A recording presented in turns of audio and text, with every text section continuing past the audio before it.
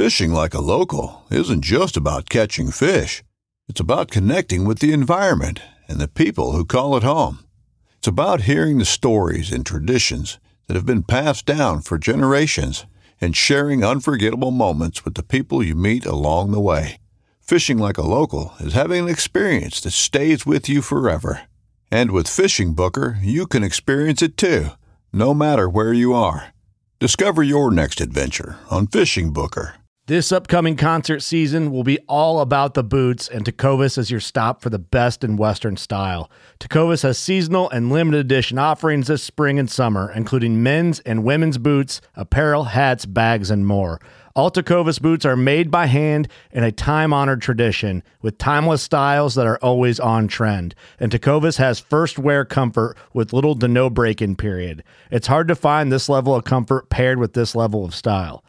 Stop by your local Tecovas store, have a complimentary drink or two, that's WCB style, and shop new styles. The smell of fresh leather and friendly staff are at your service. Many stores even have leather custom branding to make your boots truly personalized. And with regular live music and events, there's no in-store experience like it. If you can't make it into a store, just visit tecovas.com. That's TECOVAS.com. They offer free shipping on all boots, as well as free returns and exchanges, and ship right to your door. Go to tecovas.com and find your new favorite pair of boots today. Mobile hunters, if you're interested in upping your mobile game, then head to tetherednation.com and check out their saddle gear. There are a few things you can actually buy that will help you become a better deer hunter or give you the freedom to hunt any tree or any situation. This is the reason why I started saddle hunting in the first place and why I use Tethered's gear. I can honestly say that Tethered's saddle gear has changed how I hunt for the better. Big tree, little tree, from the ground, it doesn't matter. I'm untethered by my gear to hunt the best setup for the situation, instead of hunting for a tree that my gear can use. My current core setup consists of the Phantom saddle, Tethered 1-Sticks, and the Predator platform, along with an assortment of their accessories. So if you want to up your mobile game, head over to tetherednation.com. If you're like me, you spend lots of time poring over maps, looking at weather data, all in an effort to help predict when and where my best times to hunt will be. It'd be nice if there was a reliable source with all this information in one place. Enter the Spartan Forge app. Unlike some other predictive apps on the market, Spartan Forge was created from military combat intelligence experience tailored for hunters, and stands at the nexus of machine learning and white-tailed deer hunting. No more man-made algorithms. This is a predictive model based on real GPS-collared deer data, historical and predictive weather, and the next level of mapping imagery, all at my fingertips. I've been using the iOS app this season, and it has replaced all my other mapping tools. Visit SpartanForge.ai and sign up today, or head to your iOS or Android app store. Use the promo code TRUTH to save some money and download it today.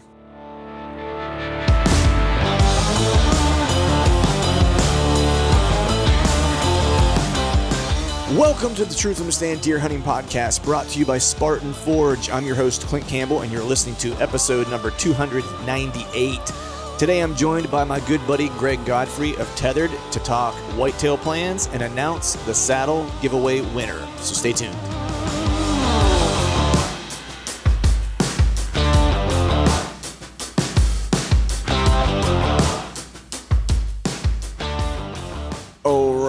All right. What is up, everyone? Happy Wednesday to you. Hope you are doing well. Hope you are feeling fine. I am stoked because this is the final podcast that I'll record, not ever, only final podcast before my season officially kicks off. So from here on out, it will be season types of updates and conversation, which is exciting. I'll be leaving. This drops on Wednesday, so the following weekend I will be flying out to Idaho to start my elk hunt, which is super awesome. I think I'm ready to go.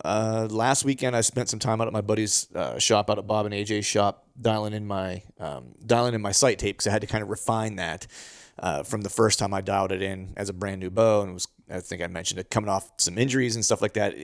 It seemed like I wasn't 100% dialed in. I was close, but it was just off enough where I wanted to go out and reconfigure my sight tape. I did that, and I was just ever so slightly off. But I'm glad I got that kind of taken care of. And so the next step after that was really I spent some time shooting broadheads, making sure that my broadheads were going to fly true. So have done that this past week.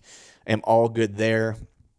So basically from now till the end of the season, I'll basically only shoot only shoot broadheads at this point. The good news is that the up and down of the broadheads where it was dead on with my field points, my broadheads wanted to land just slightly right, so accounted for that, and now they're all dialed in, and the field points and broadheads are pretty much landing next to each other. Only the field points land just slightly left of where my broadhead lands, but they're basically touching each other. So, and I've been shooting those out to like 50 yards, so feel really good. I don't think I'm going to have a shot that long in Idaho based on where we're hunting. Probably 30 to 40 max is probably as far as I'm going to have to shoot. So dialed everything in at 60, been shooting consistently between 50 and 55 yards. And then, of course, shooting a little closer range just to make sure I'm all kind of good to go and feel comfortable even at closer distances. It's weird. Sometimes I shoot better at long distance than I do short distance. I don't know if it's because mentally I feel like it's a chip shot, so my concentration just isn't quite there. So I always like to shoot, a variety of distances whenever I'm kind of getting dialed in for the season. But other than that, man, I've been looking at the weather forecast for when I get out there. It's been crazy hot, like 96, 98 degrees, where I'm going to be kind of going into. The nice thing is that, when you look at, like, whether you look at Weather Underground, like whatever you're using for weather, you really get like the airport, that might be close by, or, like the city that's nearby or whatever. That's the weather that you often will get. So I've been using my Spartan Forge app, just kind of going to where my camp will actually be, and then looking at the weather based on that. And it's able to kind of show me the difference between, where Wilson lives and where we're going to be kind of taking off from to where we're actually going to be staying. And it's a bit cooler because we're, in the mountains and in elevation and stuff like that.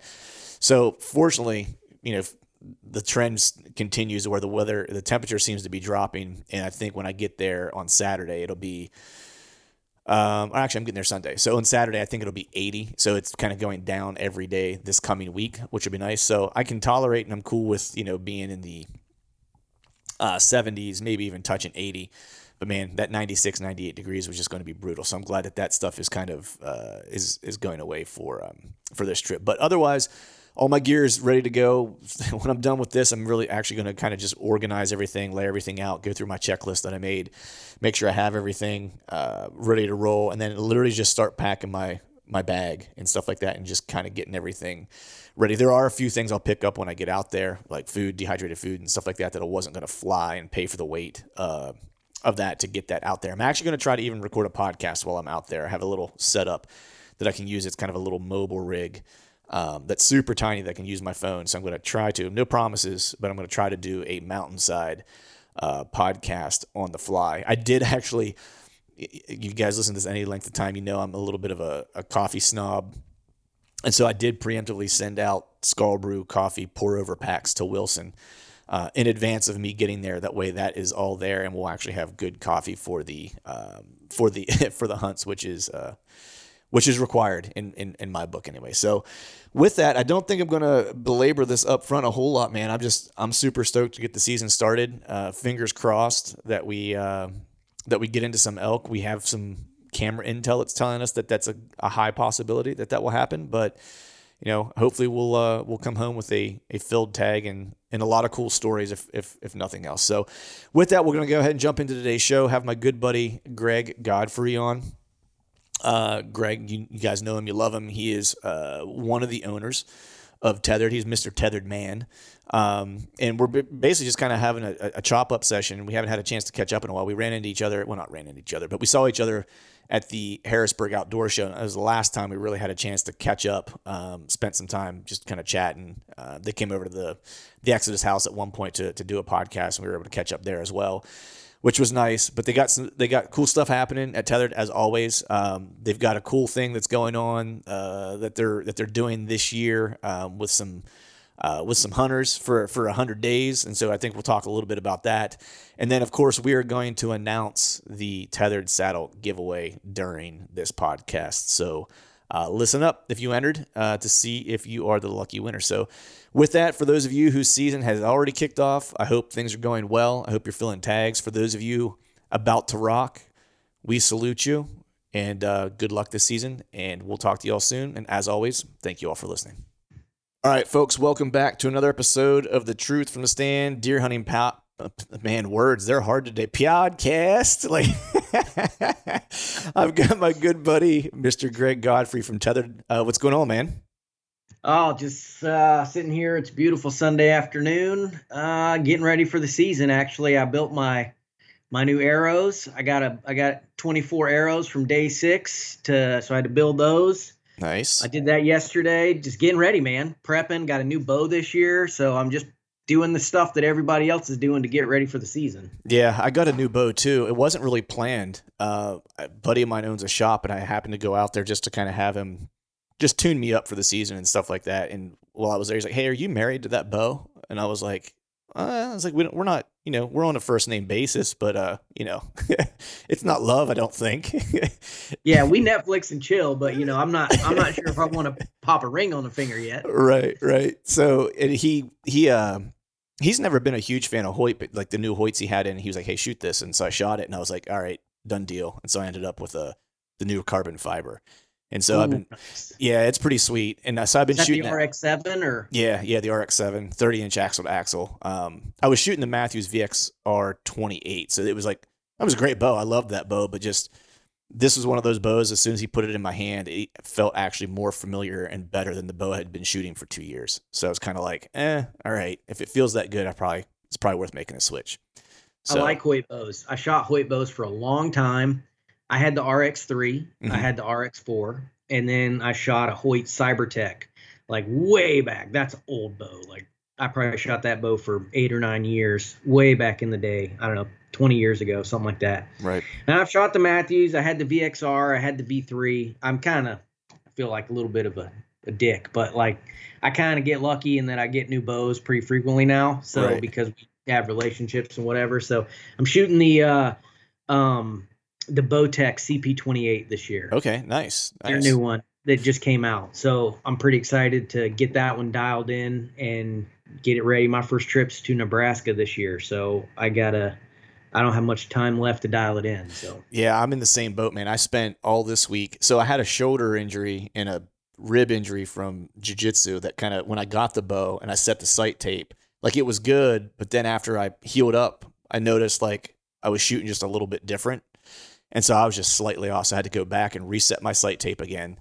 And so this past week has been all about shooting broadheads, and just making sure I'm good to go. But that Bowtech, man, that's cool. I shot a bunch of bows last year, did a bow review video, and my favorite bow out of that whole bunch was, I think it was the Bowtech Solution. I think it was last year's model that they came out with. Or one of their new models. And that was actually the best shooting bow I thought I shot from the 2021 lineup, I think was the year. Okay. Yeah. I shot a Bowtech Insanity for several years. This would have been, I don't know, 10 years ago, something like that. Mm-hmm. And love that bow. It's one of my favorite. I still have it, matter of fact. It's in my garage. Nice. It's one of my favorite bows of all time. So I jumped at the opportunity to get a Bowtech this year because I have such strong feelings for that Insanity. So if the CP28 ends up being as good a bow as that Insanity, I know I'm going to love it. Right. It's actually either the Insanity or the Invasion. I can't remember which one, but they were like year. Yeah. Anyway, of those two. It started with an I. Yeah. And they were essentially the same bow. Like right. the next model was like, I don't know, 5 feet per second faster and had a different silencer on it. Right. It was like nothing to it, but. Yeah, anyway, so big fan of Bowtech. I mean, to be honest, you can't really go wrong with any of these bows. I mean, we didn't even talk about like the Elites and some of the other brands out there that maybe aren't quite as well known. But, man, you just can't beat them. They're so good. They're all so fast and quiet. It's really just about what you like, in my opinion. It's like what works for you and go that route. Right.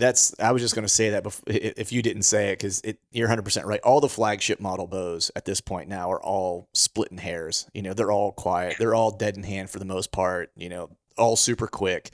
They all give you options in terms of like axle to axle length and stuff like that, whether you're a short guy, a tall guy, whatever, or long arms, short arms, whatever. I know you and I are both in the kind of like the Tyrannosaurus Rex arm space. So we're in the Smurf draw length space. Yeah. I hear guys complain about string angle. I'm like, never had a problem. Like, Yeah, they're guys like, I'm only shooting, 312 feet per second this year when it's, advertised. I'm like, bro, I don't get anywhere even close to that. I'm lucky to be in the 280s with my little short arms. That's exactly it. I think when I chronoed the last time, I was shooting slightly heavier arrows last year.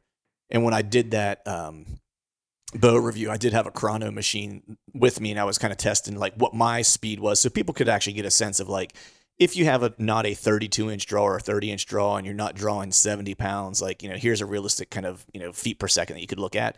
And I think I was shooting, the fastest one was actually, I think, my Matthews that I had. And I want to say it was right around like 255 or 258 or something like that. So, definitely not touching that 312 range. No, I was in the 40s, 240s when I was shooting. See, I had a Matthews. That was the VXR, I believe, but 26 and a half inch draw. I'm the same. So yeah. Really short draw. And then I was doing, the mega heavy arrows. I was close to 700 grains all in. Okay. I was shooting like a 200 grain head with a 100 grain outsert. Wow. Those broadheads actually were from Troy. The Ranch Fairy gave me those. We hunted together 2 years ago in North Dakota, and I don't remember what I was shooting. But anyway, in camp, he gave me a couple of those 2-blade Maasai heads. It was like 200 something grains, and we sighted it in camp. I switched over to those in North Dakota, and like 2 days later, I shot a huge buck, which you guys can't see it on camera. I could see it. It's not doing it, but this is him. Yeah. Yeah, I'm showing Clint the deer right now. I got the skull mount in my office. This is a nice buck. Yeah. So shot this deer 3 days after Troy gave me those broadheads. And that's a nice enough buck, dude. I would just walk around with that. I would get like a frame pack, and anywhere I went, I would just strap it to the back and walk around with it. It's a great buck. It was a really cool story too. The way the video was awesome too. Video was awesome. I shot that buck right in the throat. In hindsight, I was so jacked. This is the first week of September, and I hadn't shot. Typically I like to, in the past, I don't really do it anymore because now I go somewhere fun the first week of September. But used to, I'd break my season in with like a few does or something early. Right. Get the kinks worked out, get the nerves worked out a little bit, and then you're ready to hunt antlers. But that was the first deer I shot that year and came in. I was so nervous that something was going to go wrong. And so he gave me a straight ahead shot at, 12, 14 yards, something like that. He was real close. And I just put it right on his throat, shot him right in the heart. I mean, he didn't go 40 yards. No. And it was a murder scene. There was blood everywhere. Yeah. But those big, heavy broadheads, super razor sharp, like scary sharp, like cut you accidentally if you're not careful sharp. Man, it makes a huge difference. Yeah. I went backwards this year. I'm not shooting quite as heavy anymore. I went down to, I still shoot that 100 grain outsert on the front of my arrows, but I'm only shooting 125 grain heads this year. Okay. A little bit more manageable. I think my total arrow weight is slightly over 500 grains this year. Okay. And the reason I went down was just because I have such a short draw length. The distance, the pin gap was it's kind of ridiculous for me. So if I was off just a little bit, that error was just magnified. So I reduced my arrow weight down just to try to tighten that shot group up a little bit. Yeah. I switched arrows this year, and my arrow weight is probably like 40 grains lighter than it was before. Yeah. And I saw a little bit of a difference. My pin gap wasn't unmanageable because I was probably only really shooting like right around 500 grains before, and now I'm probably like right around 460 something, I think is where my arrows are at now.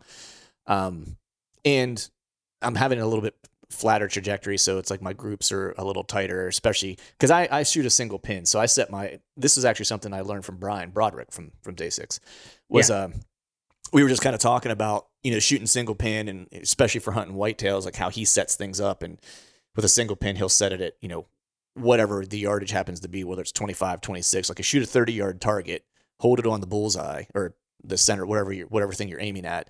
And then you want that arrow to hit roughly 3 inches below that bullseye mark that you're trying to hit. Whatever yardage that is for that pin at 30 yards, leave it there, because now whenever you're closer and you have a high angle shot, like you want to hit just a little high because you're going to have that angle that goes down. And then whenever you're shooting at a distance out around 30 yards, you're already accounting for that string creep where a deer wants to drop, because they're going to drop about 3 inches. If you're center mass, you're still in the vitals, even if they drop. And so So the whole thing was to take the guesswork out of it, was like take my brain out of it. And now all I ever have to do is just aim center mass. Like I'm aiming center lungs. Holy crap. Yeah. I have never thought of it like that. Yeah. I never did either until, I did whatever podcast that was with him last year, maybe even 2 years ago. He told me that. And I was like, dude, that's a game changer right there. I was like, it makes life so much easier where I'm not changing my dial, and I'm not trying to say I need to hold a little high here or a little low here. It's like, I just always aim at the same spot. Pro tip. Not so pro tip. There you go. I'm speechless. Yeah, I think you're going to be shooting your bow this afternoon. Maybe change it up. That's genius. It totally makes sense. Yeah. At first, I didn't understand it until he like really broke it down and explained it to me. And then after he did, I was like, okay, yeah, that makes a ton of sense. I was like, because it just completely takes the guesswork out. With 30-yard shot, so even if you're, like you said, 3 inches low, if he does drop, that gives you like 6 inches. 6 inches to play with, exactly. because if he drops, you're still only 3 inches high. Yes. Yeah, that's pretty smart. So it allows you to basically use that whole 6-inch kill window that you have on a whitetail. Yeah. Essentially. So, but yeah, so that's how I set all my stuff up. And usually for me, it ends up being like a 26-yard pin usually covers me out to 30, and anything in between. Because there's also that break point too. For me, it's usually always around like 15, 14 yards where even at 20, sit with a 26-yard pin, I shoot pretty flat. Like anything under 15 or 14 yards where it's like, it's almost not noticeable. Yeah, that's super smart.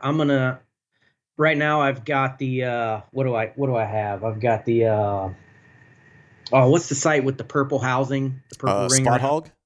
No. It's not HHA, is it? No, it's not HHA. It's one of the big ones. Oh crap, I can't remember. Anyway, I've got the 3-pin sight with the bottom pin as my slider. That's always worked well for me. But maybe I'll screw around with that single pin. I don't really shoot long distances. The farthest shot I've ever taken at a whitetail ever in my life, I'm 41, been hunting since I was a teenager, is 34 yards. That's the longest shot I've ever taken at a whitetail. So, it doesn't really matter if I have a 50, 60 yard pin. I just don't use them, unless I was going out west, and then that would be a totally different scenario. But typically the way I hunt, I'm usually in thick cover. I don't hunt a lot of field edges because I hunt mostly public land just because that's what I have access to. Yep. Not because I don't want to hunt corn and bean fields. I just don't typically have a lot of options to do that. Right. So I'm typically in the cover, and I typically can't shoot more than 15, 20 yards anyway. So the 30-yard poke, that was in Missouri about 4 years ago. And so I'm really liking that single pin setup. I might take the other 2 pins off and go with that for now. Yeah, it's funny. I switched to a single pin because I was having some target panic several years ago. I shouldn't say target panic. I was anticipating the shot and punching things, and I switched to like a thumb release, and that helped a little bit. And then the big thing that helped me was actually switching to a single pin and shooting with both eyes open. Because all of a sudden, like, if I don't know why or whatever it was, but it was the ability to kind of see my periphery, had a lot to do with calming me down. Like I could see everything then. Like I didn't have like just this tiny sight picture I was focusing on. Yeah, get that tunnel vision. Yep. Yeah, and so those 2 things were like, godsends for me. Like once I was started to do that, all of a sudden my shooting got way better. I got way more confident. I could shoot out the distance, with a lot more confidence. Same as you though. I shoot out the distance to practice just so shorter shots are more manageable.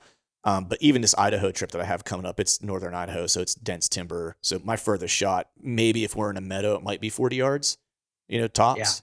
But most likely in the timber, it's going to be something like 30 yards and under.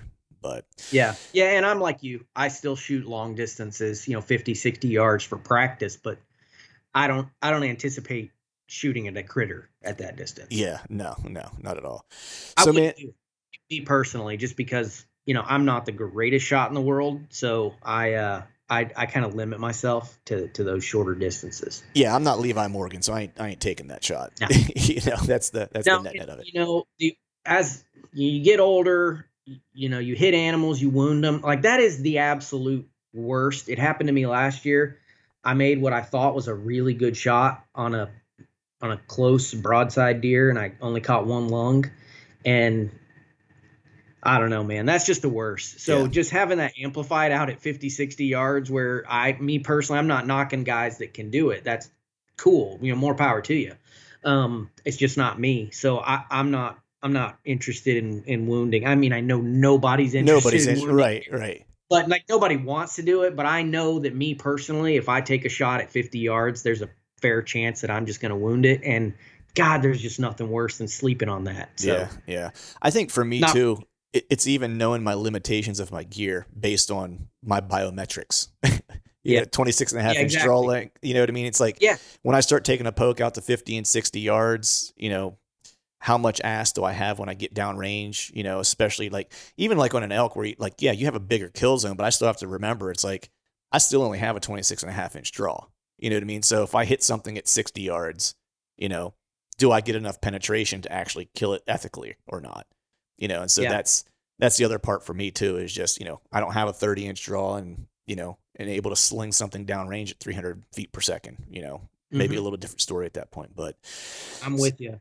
So man, 100%. I know you got caught in the rain with your boat the other day. So you got some boat prep going on or something like that? Is that what you said? I got a boat. I got a boat, it's an aluminum boat, John boat. It's a nice one. It's a Prodigy John boat, but it's a John boat. It's a do-all boat. So I'll throw deer and turkey and, we'll fish out of it and all that stuff. Yeah, I was doing a test ride with my wife. We went out and took it out on the river and took my 2 labs. Mm-hmm. So we got in the boat and went out on the river and got caught in the rain. It was kind of a disaster, but that's okay. That's what happens. It happens sometimes. Nice. I'm going to several states this year where boat access could be a big deal. Yeah. So I like having a boat. I've always hunted out of my kayak for years and years and years, but now I typically find myself now with a camera guy, and so a kayak just doesn't work. Yeah. So I needed a boat, and I had a much smaller aluminum boat prior to the boat that I have now. It was a 14-foot, and it was really narrow. It was like 1436, I think, 36 wide, or maybe it was 48 wide. I don't remember, but it was narrow, small, didn't really handle, 2 guys in there. If you threw a deer in there and you had a camera guy and me, it was just not real conducive to that. Right. And then, I've got 2 teenage kids and 2 labs and my wife, so we couldn't all fit in there. So it just wasn't really practical. So I went to a slightly bigger boat, and I got an 18-foot John boat. So we'll see how it shakes out. I'm excited to get it bloody. Nice. Yeah. I love me some boat access. I've looked at some small John boats, because it's to your point, it's like I like using my kayak, that I have. It's a pretty slick new canoe. I've got like a little trolling motor on it, so I don't have to do a whole lot of paddling. Yeah, it's a great piece. But there have been some places where I've gone where I was like, man, I don't know if the water was a little bit too big, put it that way, to where I was like, I don't know that I'm feel real good about paddling or even trolling across this piece of water. And then if I happen to throw a deer in here, I don't know if I'm real comfortable with as big as this water is, because you get to some of the stuff I manage around here isn't so bad, but I've been to a couple places where, when I was in Missouri with Zach, whenever we were doing the film stuff, there was one spot we went to where there was some decent sized water, and he had a boat with him, so we were using that. Yep. And I was just thinking to myself, man, if I was here solo and I just had my canoe or my kayak, I was like, I don't know that I would venture into some of the places that we went to, because it was just, you get some of those choppy waters whenever you get that bigger open water, I guess is one way to kind of put it. And you start to get a little bit of current and stuff like that. It could get weird real quick. Well, and around here where I live in Southeast Georgia, in Savannah, our rivers are very tidal, because the tides here are bananas. We'll have 2 a day. We have 2 tides a day, and it could be an 8-9 foot tide. And so the rivers, like I live right on the coast, so the rivers are very tidal. And, a nice, slow, easy river, 3 hours later when the tide switches, it can be a raging rapid. I mean, it can be really bad. I was up hunting Fort Stewart military installation, and I went way up in this little river channel, and I hunted that afternoon on this little island, and then coming back out in the dark in my kayak by myself. Nobody knew where I was. And the tide switched and it was going out, and man, it was cooking. And I was like flying down this river, and there was a blowdown across it that I knew was going to be a problem. Right. And coming upriver, I was able to kind of grab the tree and pull myself around under the branch and stuff. It was no big deal. I knew it was going to be a little sketchy coming out in the dark, but I didn't anticipate the river going so fast. Right. And it just pushed me right into that blowdown, turned me completely sideways in the dark, by myself. And it was sketchy. Like, if it had tunked me over, thank God it didn't, but it was really close. And that kind of messed with my brain a little bit. I was like, man, if I'd have gone under here, there is a high likelihood that something really bad could have happened. Yeah. So anyways, that messed me up, man. I was like, man, I don't want to get in that situation ever again. Right. So that's when I bought my aluminum boat and started hunting out of that. So right. Yeah. Yeah. Boats are fun. I like them. They're money pits, but they're fun. I like to have it when you want it. It's nice to have one. Yeah. Yeah. I mean, being out in the middle of water in the dark in a kayak is a little unnerving to begin with, just in general, at least for me. I had a situation last year where I was coming out of this one piece, and the weather was fine. Like, when I went in, it was nice and calm. It was hard to see because it was so foggy and stuff like that. And that was always kind of unnerving navigating. I can't really see. I'm just looking for like a marker somewhere that I'm going to point the boat toward, and that's it. But then like the weather turned while I was hunting, and it just, like, the temperature dropped, the wind started ripping. And like, there's a small bit of current in this one place, this one body of water. It kind of goes one way in the evenings and another way in the mornings. So it just depends on, like, I guess which dam they have open, I guess might be one way to think about it. And I went to come out, and the wind was ripping so hard that I didn't think I was actually going to be able to make it out, because like the wind was, and I was going against the current, and I was going against the wind, and it just felt like I wasn't moving, and I was like, yeah. And I'm like, man, I'm out in the middle of this water going, like, at that point I started thinking about, if I can just get it to shore, then I'll hike, like, however far I got to hike, and I'll just dock the boat and I'll figure it out tomorrow. Cause I just really didn't think I was going to make it out. But yeah, it can be sketchy. Yeah. And of course you've got like all this gear on and stuff like that too. So if it dumps you, even with a life vest, you know what I mean? It's like your boots fill up or whatever. I usually wear waders because I got to wade part of the way in to launch the boat. And then I have to wade to wherever I dock it to where I hunt, because I can't get all the way in. So I have to wade, do a little bit of wading. So I usually have waders on. I'm like, yeah, if I flip over and I fill my boots full of water, I was like, that's going to be a bad scene real quick. With threats to our nation waiting around every corner, adaptability is more important than ever. When conditions change without notice, quick strategic thinking is crucial. And with obstacles consistently impending, determination is essential in overcoming them. It's this willingness, decisiveness, and resilience that sets Marines apart. With our fighting spirit, we don't just fight battles, we win them. Marines are the constant our nation counts on to fight the unknown. And through adaptable problem solving, we do just that. Learn more at marines.com. Yeah, not to mention possibly losing, your camera gear, your backpack, your bow, your rifle, all that stuff. So yeah. I did learn a lesson from Parker. I actually I have like real tether thin, everything down. Yeah, I tether everything down so nothing. If it does roll, that at least everything stays with the boat. But yep. And I always did the same thing in my kayak, but you never know though. At the same time, like you flip it, like where I hunt, it gets caught in brush or something underneath the water. Like there's a million things that could go wrong. So so I upgraded to a little bit bigger boat, but I still have my kayak. I've got an Old Town canoe or kayak right now that I like a lot, but nice. I typically just use that for fishing now. And then for hunting, I'll just use the John boat, use the aluminum boat. Nice. Speaking of tethering things down, man, you guys had a big move for tethered this year, man. You guys have been crazy busy this year on the tethered front. Crazy busy. The headquarters moved from Minnesota to just south of Nashville, Tennessee. And that was busy, super busy. We got Ernie, my business partner, moved. They moved from Minnesota down to Tennessee, and a lot of the fulfillment side of the business, they're all moved there to Columbia. I'm still waiting to get there. Hopefully by December I'll be there. Mm-hmm. But yeah, it's been busy, man. Changing locations we've been super busy.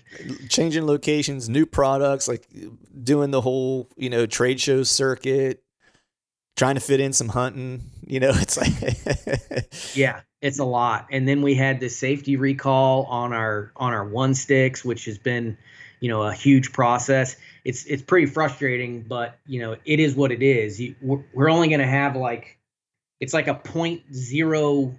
I don't remember the numbers. I'd have to ask Ernie, but it's less than 1% of the sticks that are going to be actually, affected. But we went ahead and decided to do them all just to be super safe, because, we feel like that's the right way to do it. Yeah. It's going to cost like so much money and so many man hours, but it's the right thing to do. But it's super stressful and a lot of work. You got to test every single one of them by hand. So that's been a long process. And so, super busy, and we got a lot of stuff happening this fall. So it's Nice. a lot. It's a lot. Well, I think that's start your own business. They said it'll be fun. It'll be fun. They said you'll get to hunt a lot. They said. Yeah, exactly.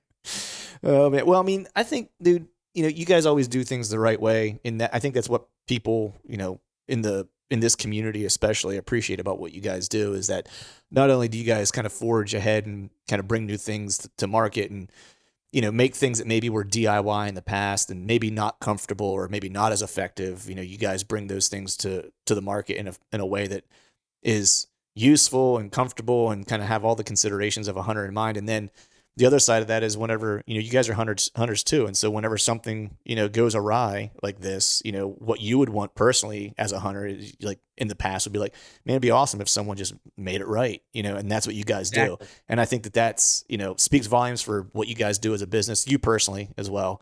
And then I think everyone in the community appreciates that. And I think that's why they have the trust that they have in you guys. Well, I think you're right.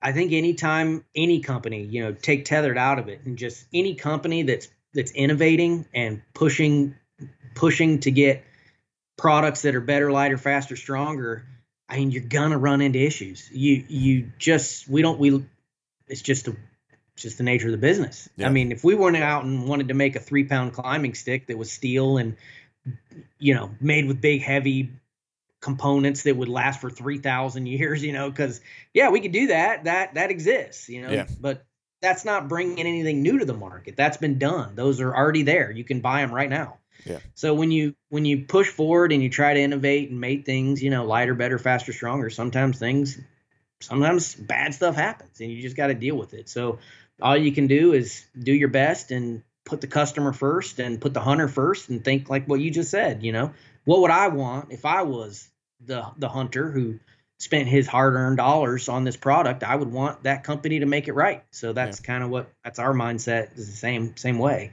So we just want to make it right. But anyway, that stuff happens. It's stressful, but that's the life of a business owner, I suppose. You got to take the good with the bad. Right.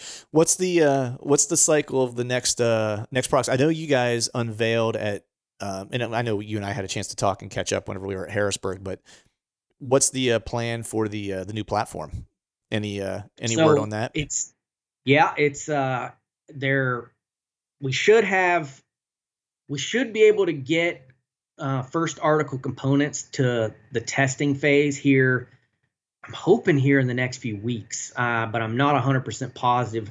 The COVID supply chain thing really kind of screwed us as far as our timing. We were hoping to have those things. Well, we were on track to have those things in September, ready to go. But now it's looking like it's going to be a little bit longer than that, because we're going to make sure everything's safe and tested. And we do that anyway, but we're going to be especially cautious with this new item since it is carbon fiber, kind of never been done before. So we're going to make sure to put it through its paces and everything before we launch it. So it's been delayed, but it still looks really awesome. I mean, I can't wait to get this thing. That platform should be like 2 pounds. That's crazy, man. Which is ridiculous for the small one, and then like 3 pounds for the big one. Which is bananas. But yeah, it's still on track to get launched this year. I just think it's going to get delayed, maybe several weeks to even a month or so. Right. So fingers crossed we have it out in October. We also got a pack that's coming out. Dude, I am so like, I love this pack. Dude. So I had Carl was on right after we all kind of got back from Harrisburg and stuff like that. He came on the show and we had a chance to catch up, and we alluded to it in that he wasn't letting the cat out of the bag a whole lot at that point. I did have a chance, of course, to see it while we were all kind of together in Harrisburg. and I am like frothing at the mouth to get that pack. Like that is like the one thing I am probably anticipating more than anything. I can live with most other stuff, right? Like, yeah, like I'm looking forward to the Carbon platform coming out, but my Predator platform works great. You know what I mean? So it's like, yeah, to have something that's a little bit lighter, would love that. But the pack is like the one thing I think for saddle hunters, at least in my opinion, because I've searched every year. I've looked for something different to try to fit what I needed it to do. And it's like, I get something that's either like, it does everything I need it to do, but it's still a little bit too big, you know, right? Or, man, this one's smaller and it's nice, but it doesn't quite do everything I need it to do, right? And so I'm always giving something up. And whenever I was able to see the prototype you guys had, you know, at Harrisburg that Carl had, I think, I looked at it and I remember I looked at it and it had like your patch on the back of it. And I was like, dude, what is that? I was like, I don't care about anything else at the show. I don't give two shits about any other stuff that's going on. What is that thing? You know? Yeah. So talk to, I mean, as much as you can talk about it, you know, what's the plans for that? It's pretty slick, man. We're making it in America, which we're super excited about. We make our Phantom saddles and our Predators and stuff. We make all that stuff in America. Some of our, I guess, less expensive items and non like safety stuff we make that stuff overseas, but we really are trying to bring as much of that as humanly possible back here stateside. Mm-hmm. So we decided that we were going to make the pack stateside. It's going to be expensive, but there's just no two ways about it. You cannot have American workers making American quality products and then not have an American manufactured price tag. Right. It's just the way it is. They're expensive. I mean, you look at any pack manufacturer out there that makes their stuff in America, like, you know, you think about the Kifarus and the Mystery Ranches and those really high-end packs. Mm-hmm. They're all expensive. Yeah. The flip side is they'll last forever, right? Yeah. And if they don't, then they make it right. You know, they fix it for you. So that's kind of that's the method we're going to use with the pack is make it in America, make it bomb proof, but then also make it work for saddle hunters. And the thing I like about it, I've been hunting with different versions of it for 2 seasons now. This will be my 3rd season using this pack. Mm-hmm. And we've about got it to where, we've got it now to where it's badass. It's just awesome. It expands for late season if you want it. But then it's minimalist and small, very small footprint in the tree, which is important for me. Now, if you're the kind of guy that likes to take, I know you're not, Clint, but the folks listening, like if you're the guy that needs, you know, a big Nalgene bottle of water and you need several snacks and you like to have a couple different things as backups just in case and several extra layers just in case that you're probably not going to use. If you're a just in case kind of guy, it's probably in the pack for you. It's small in form, and that's the way we wanted it. We wanted it to work, you know, to carry just what you needed and not a lot else. So that's kind of our ethos at Tethered is, you know, minimalist with a purpose. So that's how it's going to be. But it looks really good. Dude, we're doing that Coyote Brown.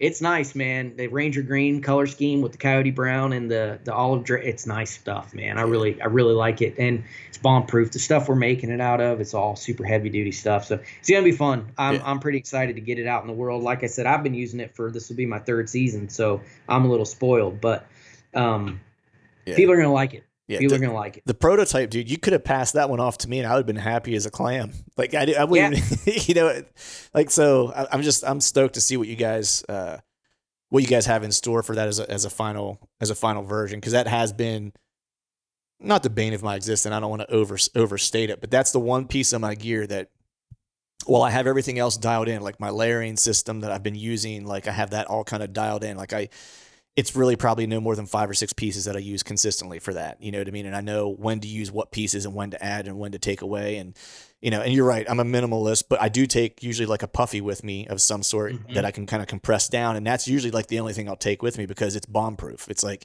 if it's windy or if it gets super cold or if I get a little bit of precip, that thing takes care of like pretty much everything. You know, unless I'm going to be in a downpour, then you need some rain gear. But that notwithstanding, you know, that's the kind of like the piece that kind of solves like 9 out of the 10 things I might encounter on a hunt from a weather standpoint, you know. And so other than that, it's like really slim camera arm, small camera, you know, and that in a call, you know, a grunt tube, and that's about it, you know. Yeah. So yeah, and packs are so personal, you know. I've got 20 of them. That's a lie. I don't have 20 of them. I've got 7 or 8 of them in my garage right now that I don't use, but I keep them. And, Mystery Ranch, and I don't have any Kifaru stuff anymore. I sold all that. But Mystery Ranch, Badlands, some Real Tree stuff from like Walmart packs and stuff like that. I've got them all, and they all work in different scenarios. They're just so personal. Everybody has their own thing, their own setup in the way that they like it. So selfishly, we made our pack to fit the way that we wanted to use it. So that'll work for some people and it won't work for others, but that's okay. We just wanted to make the best that we could for the way that we like to use it. Right. Yeah. And that's really what we do with all of our stuff. We just make it selfishly. We're like, yeah, we'll make it work for us, and it'll probably work for others too. But we really want it to work for us. Right. Exactly. I mean, you're so right about, the quality of stuff that when you buy, it's like, yeah, when you have that American made tag, it has that price tag with it. But if it's something that you're going to use long term, because I make this argument with like most of my stuff, because I'm sure you probably have gotten this in the past too, because I'll do a podcast and I'll talk about some gear, and then I'll inevitably get a comment somewhere that's like, must be nice, like all this expensive gear or whatever, right? And that inevitably happens. And my point is, and I don't respond to most of them, but if I do, my point usually is yeah, this piece of gear that I'm talking about, it may have been expensive, but I've had it for 6 seasons. And it's like, if you look at amortizing that cost over the number of years I'm actually going to use the thing, it becomes not all that expensive. You know what I mean? In terms of like, its lifetime, and I just went through the pack thing for the Western hunt, where I know I'm going to be doing a Western hunt for the next foreseeable future. I've got like a points plan that I work with a company that helps me manage my points in my application so I can hunt the West every year for a different species in perpetuity, that every year I'll be able to draw for something. And so this year was really about acquiring all the gear that I'm going to need to use for like the next 10 years. And so got the Exo Mountain pack that was super expensive, got a good tent, you know what I mean? And like, that pack's awesome. It was expensive, but that thing is bomb proof. I mean, that thing, and it's a small company, that it's kind of mom and pop still, to where it's like, if something happens, like you just hit them up, call them, and they'll send it to us. We'll take care of it, or we'll send you something to get you through while we fix this thing, Yep. So, but that's the touch you get when you buy the high end stuff, when you buy the good stuff. Buy once, cry once. I love it. I've told, hundreds and hundreds of hunters that, buy the best gear that you can afford, and then use the crap out of it and beat it up. Use it, don't baby it. But buy once, cry once. That's a true thing. Buy the best stuff you can get, and it'll last. Yeah, exactly. Speaking of hunters and being for hunters, man, you guys did a super killer thing this year for hunters. And I'm assuming you guys are going to document it, but I've been on this bus before. I think you've probably been on this bus before too, but now you actually have a real bus that signifies that bus we've all been on, which is the struggle bus. So talk to me about that, man. Like, I know you alluded to it when you and I just had sidebar conversations, whether it was via text or a call, or when we were talking at Harrisburg or whatever, that you just kind of alluded to an idea of having this excursion going on for like common folk, if you will. Right. And I finally saw it come to fruition, and I hearkened back to those previous conversations we had, and I was like, oh man, he killed this one. Like, such a cool idea. So talk to me how the struggle bus came about and what that whole thing is. It's pretty exciting, man. I hope it works. We've put a ton of work and resources into it, but you kind of nailed it. We're calling it the struggle bus. It's a 1980 Bluebird school bus that has been converted into a semi-functional RV. It's kind of a piece. I'm not gonna lie. I'm gonna be surprised if it makes it the whole trip around the country like I have planned for these guys. But yeah, we just thought it happened. The conversation started last season with my interns. We had some, young guys, 18-year-old, right out of high school, and they just enjoyed being the camera guys for us so much. They loved it. It was, and I tried to put myself in that situation. Imagine I just graduated high school and I'm, a hunting fanatic. Like, that's the thing that I care about most in the world. And what if you gave that guy an opportunity to spend an entire hunting season on the road doing nothing but focusing on hunting? Wherever the state is, live in a bus, hunt. I was like, man, that would be amazing. So we figured out a way to do it. And so we're sending five kids. I call them kids. They're They're young men, 19-year-old kids. And we're putting them on the struggle bus, that Bluebird piece of crap. And they're going to live in it. They're going to hunt in it. They're going to film everything. I'm sure they're going to break down on the side of the road in BFE, Mississippi at 2 o'clock in the morning. And it's going to be absolutely miserable. And they're going to stink. And the beds aren't going to be very comfortable. And it's going to be hard and muddy and wet. But hey, they're going to remember this for their entire lives. So we're putting 5 kids on the bus and we're sending them the first week of September to hunt. And they're not going home until Thanksgiving. So they're going to live on the bus, and I've got a whole series of challenges and states for them to go to. And I don't know how it's going to work. I mean, as far as I know, nobody's ever really done anything like this before. So we're just kind of learning as we go. But we got 5 kids that absolutely love to hunt. Like, they are great guys. I've spent a lot of time with them, and they're great hunters, great attitudes. They want to have fun. They're good kids. Good, they're just good people. And so we're gonna send them on that kind of an all expense paid hunting dream season, I guess. And we're calling it the Tagged Out Tour. And they're gonna film it, and we're gonna help them edit it. But it's essentially them. They're essentially doing the whole thing. Now, did they have camera guys with them, or are they self-filming? No, it's all self-filming. Oh, okay. Well, they rotate. So the way it works is, okay. So there's 5. 5 is on purpose. So you have 2 hunters, 2 cameramen, and then 1 guy that we're calling the camp host. Mm-hmm. So the 2 hunters are obviously hunting, and the cameramen are obviously filming the hunt. And then the guy whose time it is to be the camp host, he's back at camp for that leg of the trip, and he's doing food prep, camp chores, gear stuff. If somebody's got to run to the grocery store because they run out of milk, like that, he's going to do that, that kind of thing. So, and then, like, let's say they go to, I'm just going to pull a state that they're not going to Utah, right? So they go to Utah, and the mission there is to tag out and to fill a couple of challenges there. It might be like tag out from the ground, or get a trail cam photo of a buck before you kill them. Like, that might be one of the challenges. But there will be a series of little challenges. And then the 2 hunters will be trying to tag out. So that might take 2 days, might take 5 days. But as soon as they tag out, then they go to the next spot and the positions rotate. So the hunters become the cameraman, and the camp host, he jumps into another slot, either camera guy, or he'll probably go into a hunter spot. But that's how it works. So they'll knock out 1 leg, and then they'll go to the next leg and kind of repeat the process until the season ends. Nice. So do they only leave a state once they've tagged out, or do they have like a certain allotted amount of time at each state? Yeah, it'll be they're trying to tag out. Okay. And when I say tag out, I mean any legal animal. So we're not, like, they don't have to shoot a Pope and Young buck. If they want to shoot a spike or a forky or a doe, like, that counts, know. And maybe the first few days, I would imagine they're probably going to treat it like any out-of-state hunt. Like, maybe you hold out for the first couple days for a gagger.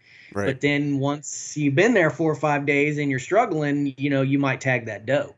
So that's kind of how we're going to do it. I won't keep them in a spot too long. I'm going to give them, maybe like a week is kind of like my max out point, when I'll tell them, hey, you guys suck. You didn't tag out. Next guys are up, right? It might be something like that. But at the same time, tag out a 6-point, man. We're there to have fun and to create a memory for these guys, not necessarily look for, a Pope and Young in every single state. Now, if it's November the 7th and you're in Wisconsin, okay, don't shoot a spike on the second morning. Wait for, a wall hanger to come by. But that's going to be their call. Whatever makes them happy that's what they need to shoot. Then the flip side is that's their food, because that brings that's a whole different element there. It's a whole different element, right? They're not getting paid. They're volunteers. Now, we are giving them, we're going to pay them like a food stipend, so they can at least get ramen noodles and enough stuff calories to stay alive. To right.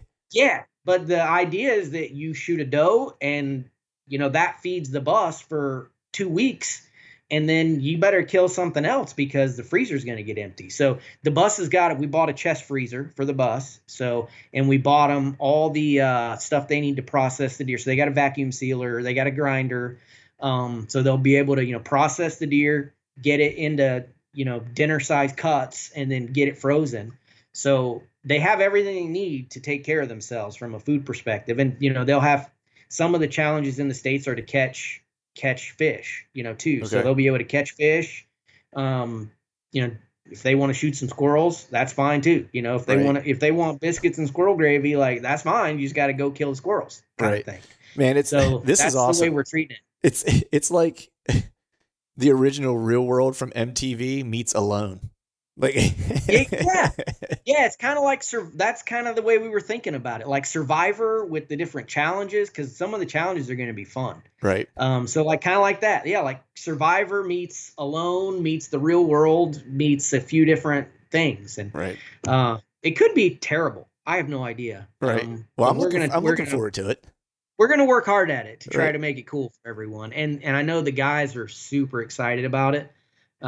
Today is Sunday as we're recording this podcast, and then they're leaving on what day are they leaving? Wednesday, they're leaving on Wednesday. Yeah, they're leaving in 4 days. Nice. Or 3 days. So I got to get my butt up to Tennessee, and they're leaving out of the Tethered headquarters there. Yeah. Nice. So I got to get up there, and the first thing that they're doing, which they don't know this, when will this doesn't air like tomorrow or anything? No, it'll actually air the day that they leave.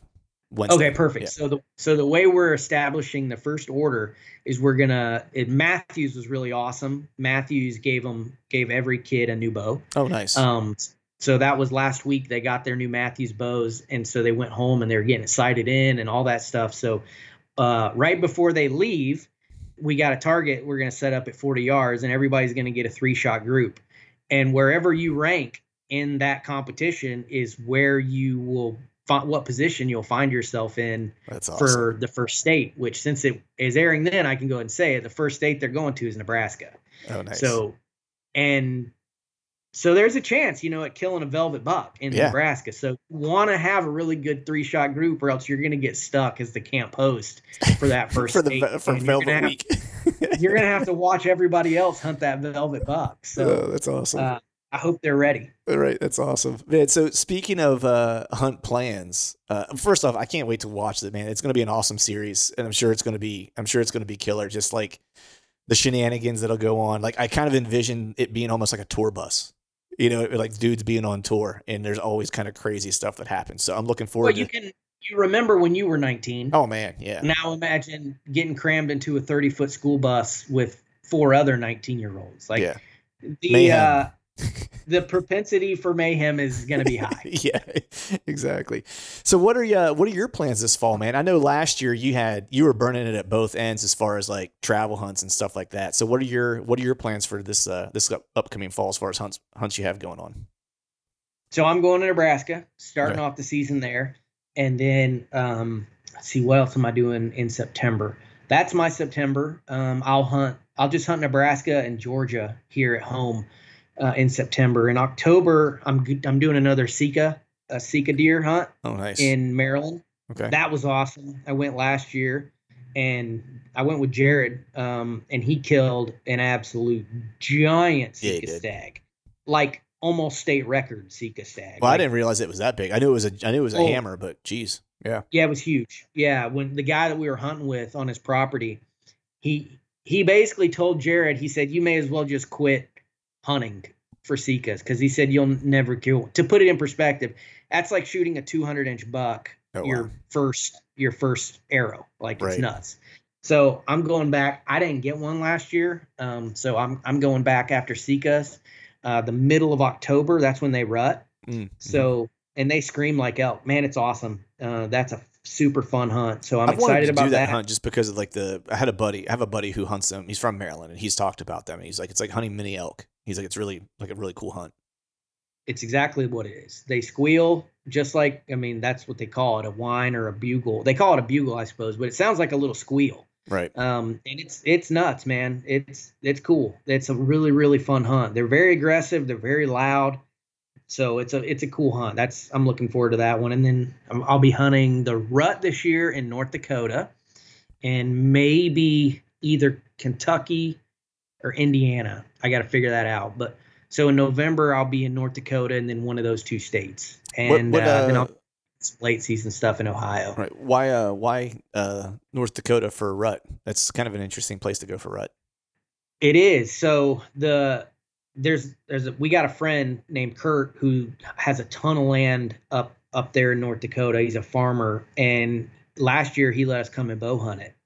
And you can't, as a non-resident, it's very, very difficult to get a rifle tag, if not impossible, unless you go with an outfitter. Okay. Well, Kurt has enough in his farm. He has enough land to where he gets landowner tags. Okay. So he's letting me use one of his landowner tags as a North Dakota rifle tag, which it's unobtainium for non-residents in North Dakota.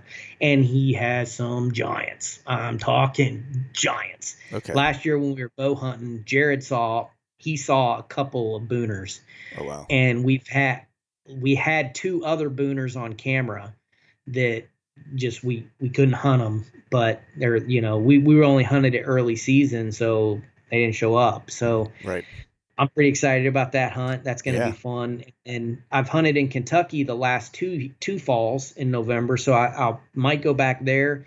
Or I've got an opportunity. I've got a friend of mine that lives in Indiana that I hunted with him years and years ago. I actually killed my biggest buck ever on his farm, like 2005 maybe. So going on 20 years ago, and I haven't been back. So I might go back up there. He invited me up this year, so I might do some of that. And the Kentucky hunt's all public land, so I might be doing that. I don't know. We'll just see how it shakes out. But then I got to deal with the bus too, so I'm going to be working a lot this fall, making sure the bus guys have everything they need and all that stuff. So we'll see how it shakes out. How about you? Man, I have Idaho here. As we sit here and talk, I'll be leaving a week from today to go to Idaho. That's a backcountry, pack in everything on your back elk hunt in northern Idaho. So I'm stoked for that. We actually have some elk located at the moment. I have a buddy who lives out there, so he's been scouting. I sent him a bunch of cameras out. He hung those. And so we have a lead on one really good bull that we know where he's spending time. It's not far away from a herd of cows that we also kind of located. And so we're kind of camping on that same ridge, but probably it might be a half mile down the ridge from where those elk are wanting to bed and spend time. That way we can kind of get up in the morning. There's a couple drainages that come off that too. So we can just kind of get up in the morning, walk a couple hundred yards and rip bugles, and we should be able to hear anything that's in any one of those drainages. And then we'll make a plan from there. It might be, if everything's kind of quiet, we'll head back to the truck and then start driving and trying to bugle drainages and just try to locate something to go in and kill something. So that's kind of the plan. We're kind of flexible at the moment. And then PA, I've got some good deer in the northern part of PA. Nothing locally that's getting me real excited quite yet. But northern PA, I have a couple. I don't know. There's probably last camera check that we did, I want to say there's probably 6 or 7 shooters that I know of. And there's one that hasn't shown back up. He didn't show last year until like late October. And I know he's alive because I saw him in late December on trail camera after he dropped his left side. So he made it through gun season and all that stuff, and he made it. And last year he was probably like 160 inches, and he was a hammer. And this is like the mountains, so it's like straight up mountain buck hunting. So it's gnarly terrain and hard to find deer. There's not necessarily a ton of deer, but I've managed to find some pockets where there's some good deer. So that's that. And then I'm headed back to Kansas for Redemption just to try to fill a tag, because I had a couple close calls last year and just wasn't able to seal the deal. And so I'm like, all right, I'm going back. And I drew this year with no points. Like, I didn't even have a point, because I was like, my plan was either try to get Kansas with no points. And if I didn't get that, then I was probably going to go to the last place I was at in Missouri when I went to Missouri there 2 years ago. And that was kind of because it's over the counter. So I was like, I'll just go there if I don't draw Kansas. But I drew Kansas and I drew the unit that I wanted. So I'm going back exactly where I was at last year, because now I have a better idea of like what's going on and what to kind of look for. That was the hardest part. Like, Chad killed that hammer. It was like day 6 or day 7, something like that. But it really took us until like mid-trip until we figured out how to kind of survey the land and understand what we were looking for to know whether deer were going to move or not. So I'm going to go right back to where I had probably the hunt of the last 3 days, because I had an encounter with 160-inch deer and then one that was probably like in the mid-150s. And all of them were within bow range. I just couldn't get a shot. So, and they were all on the ground. So taking that, I guess that whitetail adrenaline Jaron Scheffler approach. I'm going to try to Navajo one. We're going to try to just run one down, Well, I tagged out in Kansas last year, my first trip to Kansas on the ground, accidentally on the ground. I was climbing a tree when I heard the buck making a rub. He was just destroying a tree, and I was one stick high, and I saw him, and I was like, there he is. And so I got down real fast, got behind the tree, and he came right to me, and I shot him at 10 yards, if that, on the ground, right in the chest, head on again. He was staring right at me, and I shot him right in the chest. And it's wild, awesome. Man. I love that. Kansas has become, I mean, I've only hunted it once, but of all the places I've hunted, it's probably been my favorite, like even over Iowa. Now, so the thing about Kansas is it feels like there could be a show enough just in any little woodlot. That's how it felt to me when I was there. It felt like there were biggins everywhere, which is not a common feeling for hunting. Yeah. For me, it was someone, I think it might've been Chad and those guys when I was on their show asked me this question, like what my favorite place to hunt was. And I said, for the actual hunting, I prefer Kansas. For the deer behavior, I prefer Iowa. I was like, because Kansas is just one of those places where you have to be, if you're not mobile, you're really kind of missing out to a degree, right? Because like you can, if you want, you can sit in a bottom somewhere, like a creek bottom or a draw or whatever. You can plant yourself there for 7 days. And if you do, I'm sure something decent will walk by you, right? Or you can just glass and drive and locate a deer and then just try to go cut them off, and that's what I was doing. And that was just awesome. Like being able to move all the time. It was just killer. However, I was like, Iowa, I saw deer behavior that I'd never seen before because the age structure is so right, and I was seeing a lot of bucks. And so I was really getting like a master's class on deer behavior because I was seeing so many mature deer in a short period of time. It would have taken me 5 years to see that in Pennsylvania. But I saw, as many mature bucks in that 2-week trip as I would see in 5 years in PA.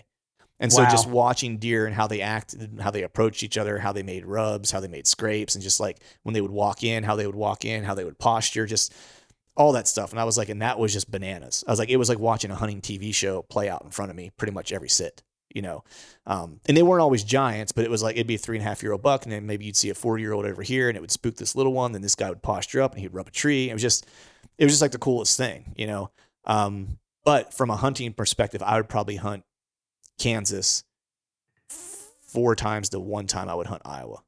Like in terms of I would go back year after year after year to Kansas, and I'm fine with hunting Iowa every 4 years. I'll go hunt Kansas, and I just have a ball doing that. Yeah, I draw my Iowa tag next season. I could have drawn it this year. I had 4 points, so I probably could have drawn it this year. But with all the stuff we had happening, I just wanted to be. I didn't draw this year on purpose because I want to be able to, you like you said, you only go once every 5 years. So, and I've never been. This will be my first Iowa bow tag. So I'm going to do it next year, and when I can really focus on it, I can go early. I can go up and scout. Go hang cameras, do all the stuff that I really want to do to kind of maximize my chances. Go shed hunt, man. That was what I did. I went out. I started to March. Go turkey hunting. Yeah. I'll buy a turkey tag and go up there and try to, scout / turkey hunt in the spring. And, so that's what I'm going to do. That's my plan for Iowa next year. I'm going to try to draw it again next year. I'll have 4 points. We'll see if I can draw or not. Cause I know I think it might've been the year I went. I think Andy had 4 points and didn't draw, or maybe he had 5 points and didn't draw, or something like that. Well, I've got 5 in my pocket. You have, so you should be good. I'll draw with 5, so I pretty much can go wherever I want to go. Yeah, nice. That's awesome. Well, we'll have to talk offline where you're thinking of going, because I have some intel for you of a certain zone. I can help. Send it. Yeah, send it. So man, last 2 questions, dude. You've been doing the saddle hunting thing for a long time, and I credit you for getting me into it. In your videos, especially when I started early on, you're to blame for all of this for me, I think is the way we can maybe put it. I don't know if that's a good thing or a bad thing. But you've used all kinds of stuff, everything from like DIY to like commercial products and stuff like that. And so I was just always curious, what is the one thing that you've picked up in the past where you were like, man, this is great. And then when you actually went to use it, you were like, yeah, this thing just isn't working out, or didn't work out how you thought it was going to, or whatever the case was. What is that one thing that sticks out in your mind where you were like so jazzed about, and then you look back in hindsight, you're like, yeah, that really wasn't all that great. So for me, it's a combo. I'm about to piss a lot of people off, but this is just my own personal opinion. I'm sure it works 100% great for others. It just wasn't for me. Matter of fact, one of my best friends in the world, Carl Kasuth, he swears by one sticking, and I know you like it too. That's all I use. It's just not for me, and I have a good reason why. I have two good reasons why. And it's really a two-part thing that I didn't like, even though it's kind of the same thing. So spurs, climbing spurs, I used them forever, and then I'd rappel out of the tree, and that was great. And I kind of put that in the same vein as the one stick because it's kind of use them very similarly, right? You don't have to carry a bunch of gear. It's one item that does everything for you, and then you rappel out. So kind of the same thing. I don't use either of those two things anymore. For the spurs, first reason why is because I usually hunt with a camera guide out, which is not for most people. So that's why I say this is my own personal opinion. Doesn't really apply to most people, but I'm almost always hunting with the camera guy, and one sticking / spurs with cameras, it just doesn't work for several reasons, but that's why. And then the second reason why, which would apply to people that are in my environment, is I find myself a lot of time hunting around water, muddy, gross areas, especially here in Southeast Georgia. And because I'm so used to that, hunting swamps and whatnot here, I find that I tend to migrate to that type of terrain, even when I'm in Missouri or Michigan or Wisconsin. And I think most hunters probably do this, is you tend to kind of go where you're comfortable. So I tend to hunt around water a lot, around muddy, gross areas a lot. And that 40-foot of rappel rope, inadvertently, every single time, I'll pull that thing out and it'll fall into a big giant mud puddle. And then I'm wrapping that rope up on my arm, 40 foot of soaking wet, muddy rope, and then stuffing it back in my pack. And I was like, man, this is for the birds. Now, then I went and I hunted with Carl in Missouri, and it's beautiful oak ridge tops with no water, no mud. It's just like perfect terrain. And there, it's no big deal. You drop your rope, it's whatever. You just roll it up, coil it up, and you're done.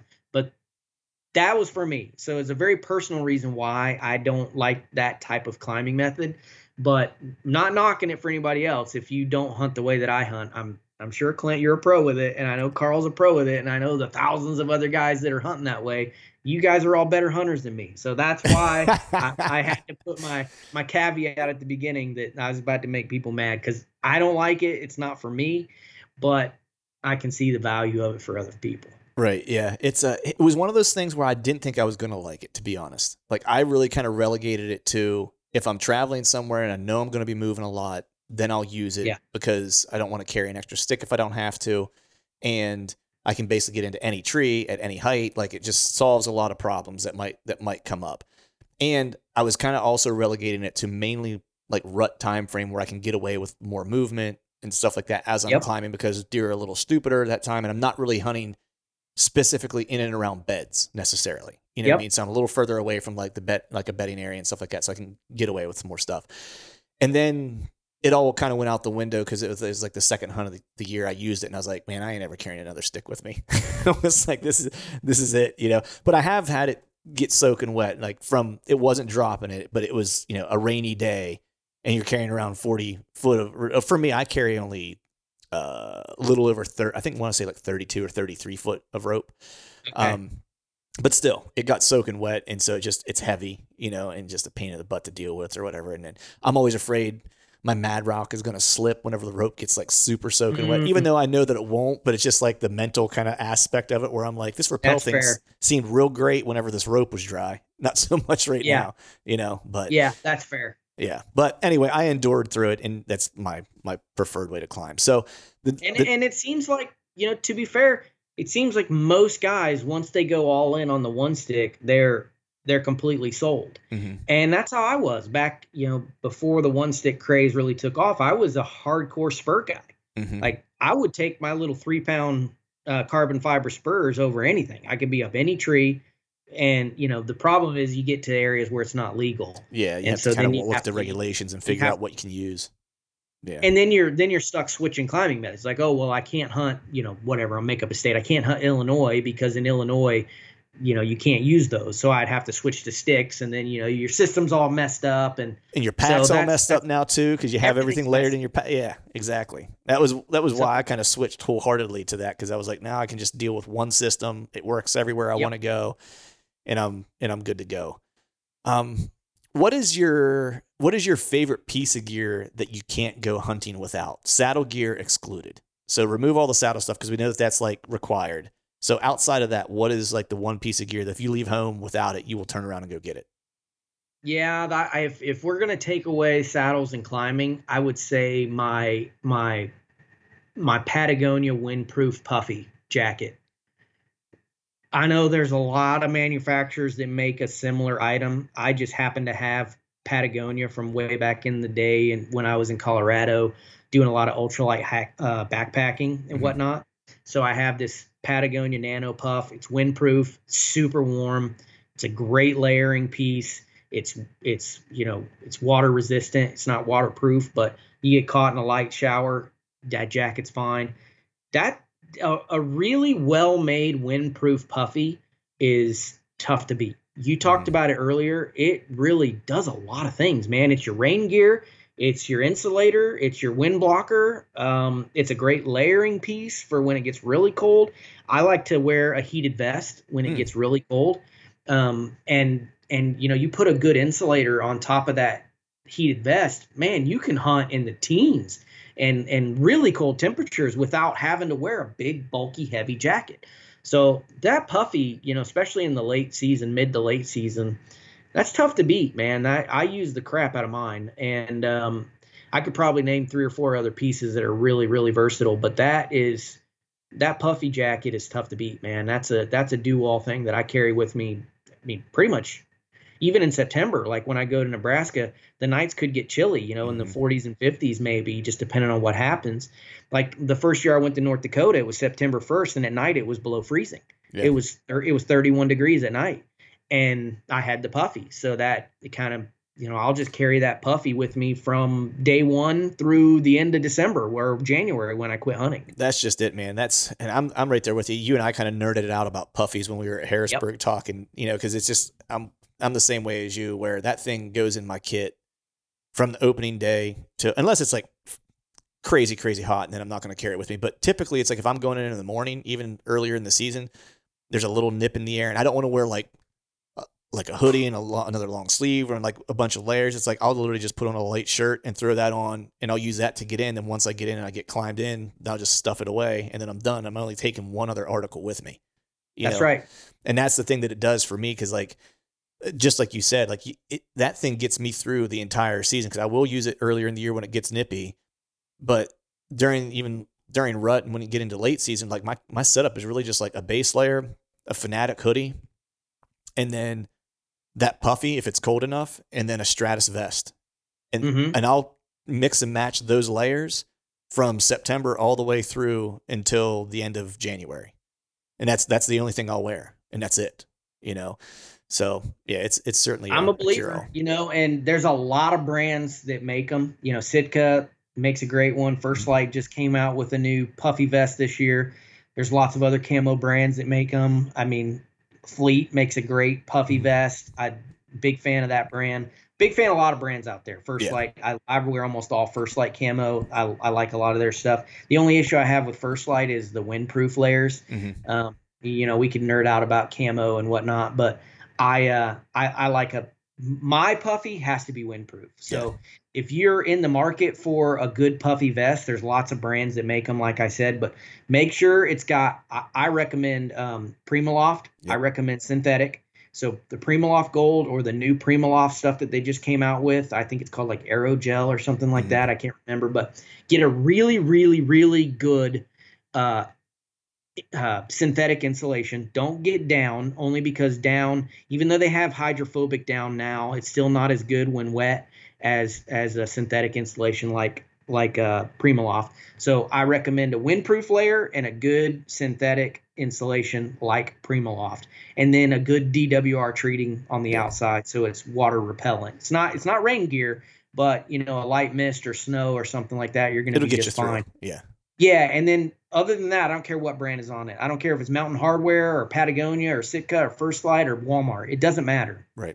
As long as it's windproof, has really good insulation and that DWR coating.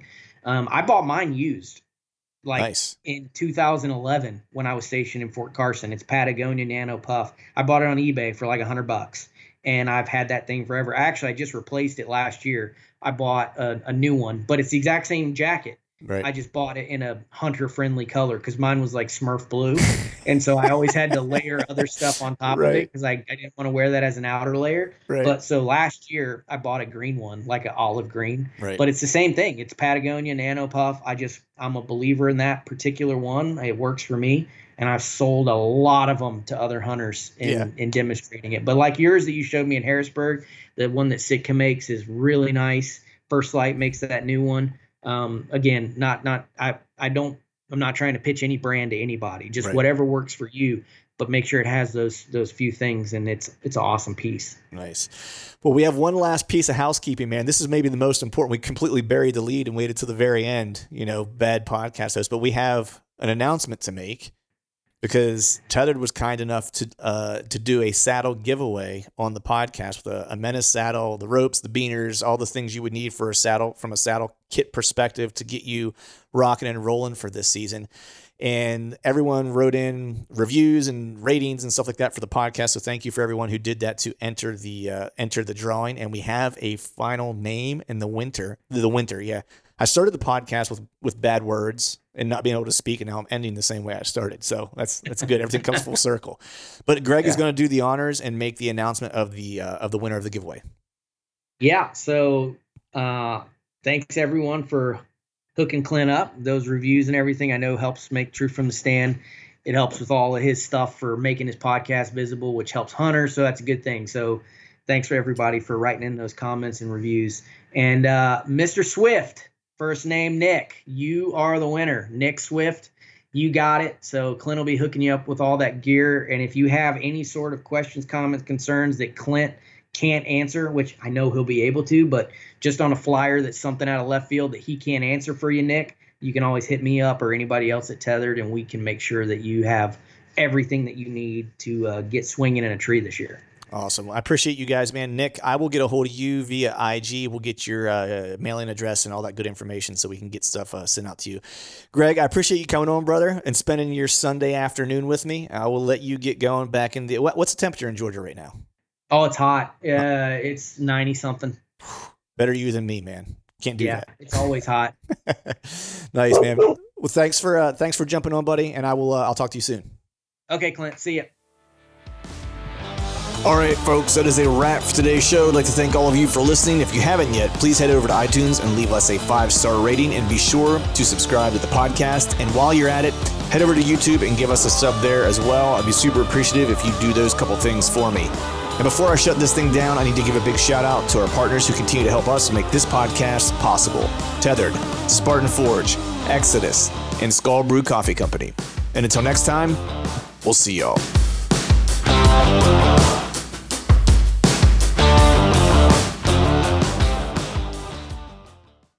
All right, gang, the new Truth merch is in stock at truthfromthestand.com and on YouTube below any of the Truth from the Stand videos.